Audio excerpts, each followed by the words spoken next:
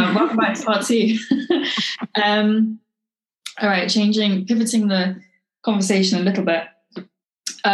You are an incredibly talented artist and someone that I'm very inspired by, and you have a really beautiful and expressionistic style of art, and I'll share the links below. How did you find and sort of develop your style with that? Oh, I love to talk about art. So this is just great. And I'm doing it so much with these kids that it's like a new thing, talking about it. I always would just do it, but now realizing that, yeah, we should put words to these processes. Firstly, I studied it in college long ago, and I have a degree and everything, but right when I was put on these drugs all throughout my 20s, they disabled my ability to paint. So lithium is often prescribed for people diagnosed with bipolar disorder, and it destroyed me. So I didn't paint again until I was about 27. And, after, like I said, I got a degree in it, which was so crazy. My parents spent all that money. So I kind of fell into it again. It's almost like I had to reteach myself. It's like, you're born with this ability and then you are pursuing it, and then suddenly it totally stopped in its tracks. So I was very drawing oriented. I was very into making things look the way they are represented in realism. But then towards the later part of my college, I discovered color, which was everything to me, because I just wanted to put color in absolutely everything and loosen up with it. So during the time that I wasn't able to paint, I didn't, like I said, do any art. I wasn't able to access that part of myself. But then when I switched medications, which allowed me to open up a little bit more, I ended up discovering the painting again. So I kind of just, from that point forward, just kind of, found inspiration in, I guess, images that triggered some kind of empowerment. So I remember I was doing a series where there was a lot of women, and I did a lot of goddess looks, and I have all these paintings around that. Later on, when I went into face and body painting, that took up so much of my time that when I discovered the body, it was oh, I can use this huge canvas and I can paint whatever I want. And the thing about that paint was that it was very, it works like makeup. You could be very exact with it. It's extremely forgiving. And I was able to then really tell a story on a person. So that really drove me, because I was just wow, I can tell a story. This is great. I can get very exact. So I brought back a lot of my drawing into it. And then this last series I did, when I ended up leaving body painting, well, I'm still body painting, but leaving my business through COVID, I went to the canvas again. So this last series I did, which I'm really thrilled about, because it's in this healthcare center in this area that is just so beautiful, and so many people are able to see it right now. So I'm really thrilled. But it was all about COVID, and I guess it was a full year it took me to complete these paintings. And they're pretty big. They're 3x4. So it ended up going into this area where it's almost like pop art. So I ended up, as long as I could just throw tons of color into it, that's huge for me, because I feel like color is the best way you can communicate emotion. And everyone does it differently. People could do it with no color, but that's the way I can communicate the emotion.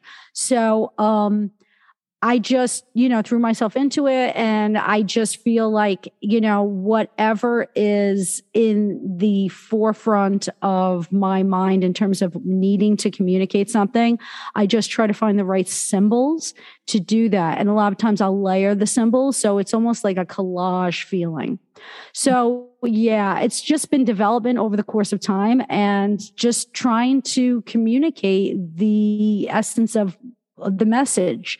I tend to try to use symbols that people can recognize. And I think that's where that pop art lean is developing more in my work, because, me and you could both see, a Facebook symbol but when I put it inside the painting and I have a whole story around it, there's a lot that could be communicated by just making sure that symbol is communicated. So symbols are everything.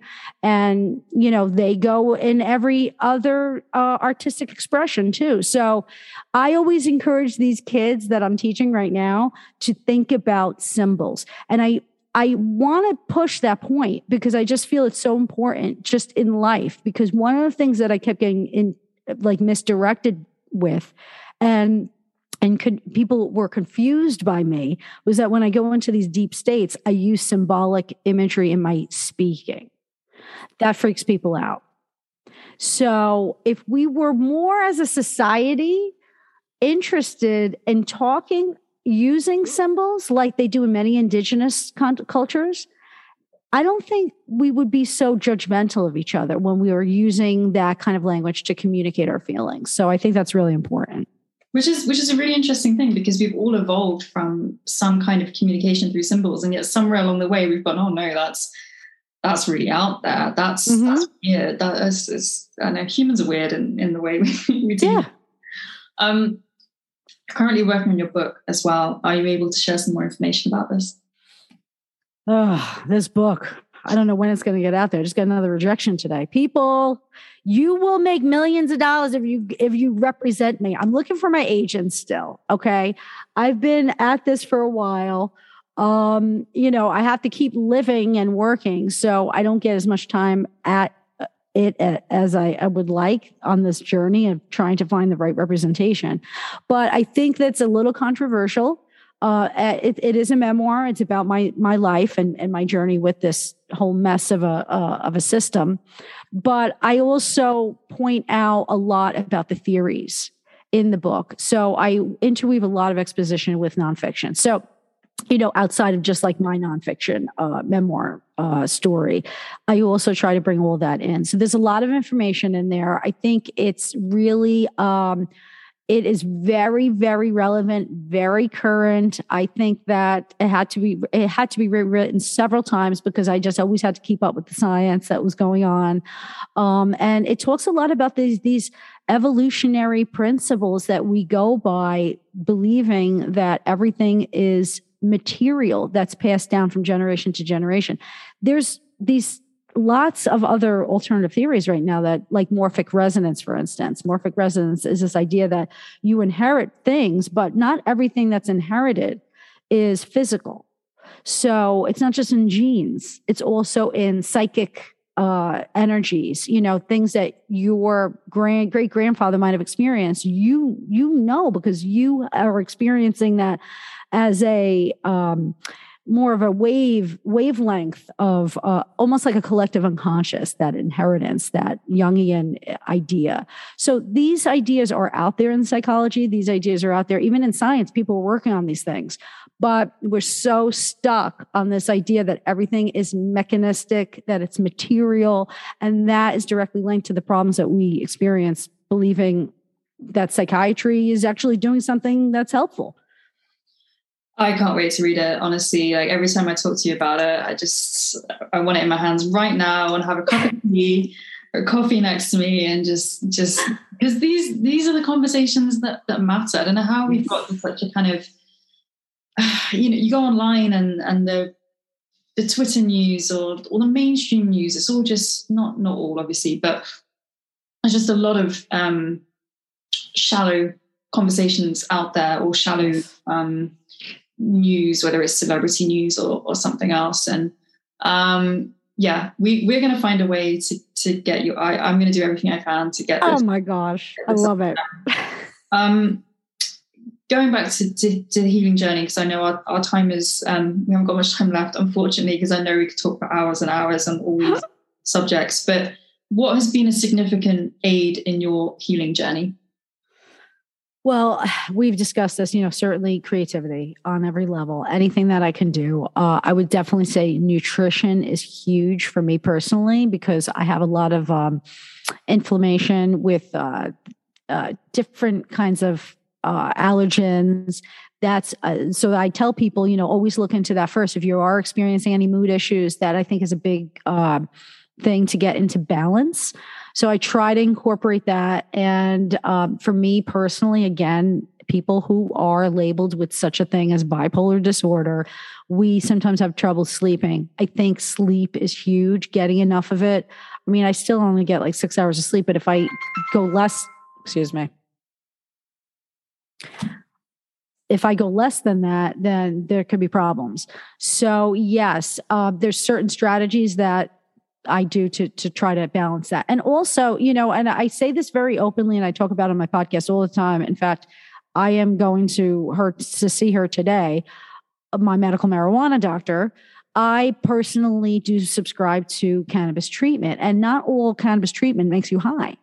So I want people to realize that too. There are terpenes that you could take in gummies or tinctures that literally just help with either pain, if you're experiencing anything with pain, or like sleep. There's a CBN that's just made for sleep, and it just makes you go to sleep. So there are a lot of different aids that you can use. CBD is also good for different things. And it just takes the edge off, and it probably works in ways that are very helpful for my getting off of the medication right now. I'm actually in the middle of tapering my psych meds. So in doing that, the cannabis treatment helps with, I believe, it's been very successful so far in kind of getting my nervous system relaxed and lessening any inflammation that might occur with that. So I'm a believer. I'm probably reducing the shock to the system, right? Like if you're reducing these meds, and I know this not from tapering, but from cold turkeying, the potential risk is in the shock factor to the CNS, central nervous system. So I think if there's something that's relatively safe that you can put in place to mitigate that without then taking on a new medication, which can then compound the issues, then I think that's something that we should be talking about, and people have access to at least understanding whether that's something that can help them. Exactly. Quickly touching back on the nutrition, are there any sort of things that you've cut out that you find or added in that you found have made a significant difference on the nutrition front?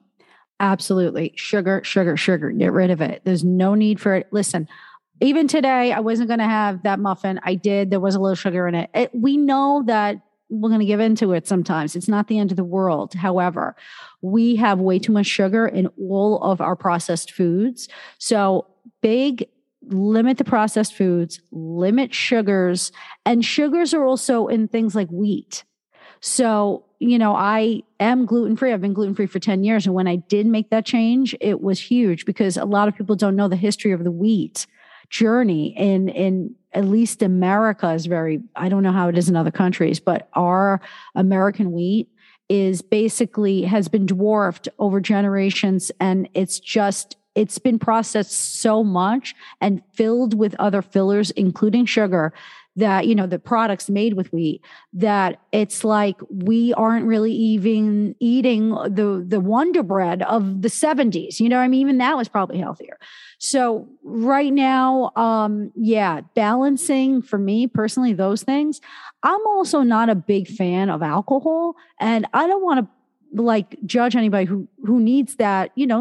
Listen, socially, alcohol is helpful and it's enjoyable. I'm not saying, to eliminate it from your life if that's something you enjoy, but limit it, because that's where sugar is. There's tons of sugar in alcohol. Yeah. So I think that's one of the biggest, things that really do affect mood. Yeah, thank you. That's, I think nutrition has been a really big one for me as well. And I think if I just heard everything that you've just said kind of 5-10 years ago, I would have avoided a lot of extra suffering. And I think nutrition is, it's just such plays such a key part in all of our health and lives. But it's quite often not until we're at a health crisis that we really look into it. So if anyone's listening to this and you're sort of curious about looking at nutrition as a way to improve your quality of life, I think we can both sort of really testify to the fact that it has been night and day for us, especially for me, cutting out gluten, just like Jen. Mm-hmm. And sugar. And as you say, really key point you brought up, it doesn't have to be perfect, right? Right. Then it just has the opposite effect. If you're stressed about these things, that obviously doesn't help. So, Jen, thank you so much. I think that's probably your alarm for your next meeting as well. So pleasure to have you on the podcast.